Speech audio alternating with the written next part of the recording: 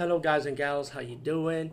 Today I'll be talking about an awesome way to start your free podcast, and I mean free. No catch, no gimmicks. It's totally free, easy to edit, easy to record, and easy to promote and monetize your podcast. It's called Anchor.fm, and I highly recommend you, guys and gals, check it out and start your own podcast and let your voice be heard.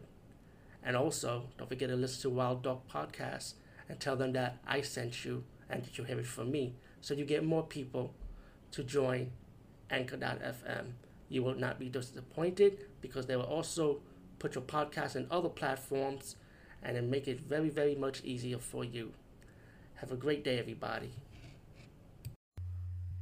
What's up, everyone? Today I'm talking about a movie called Before Someone Gets Hurt.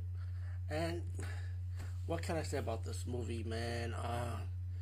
Definitely not new, not original. Only I can say that I enjoy it for what it is. I enjoy the acting. I enjoy the people in this movie. But the plot just drags, and even with the horror elements that goes on and off, and so we get to the final act of it. That's when it starts developing, you know. But I can't say nothing too much about this movie besides that. I mean, the movie is simple.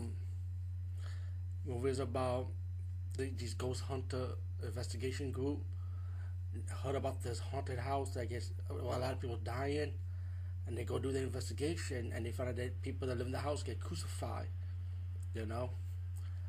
And the ghost or the demon, whatever you want to call it, goes after them one by one, and there be like clues about what this haunting is really about.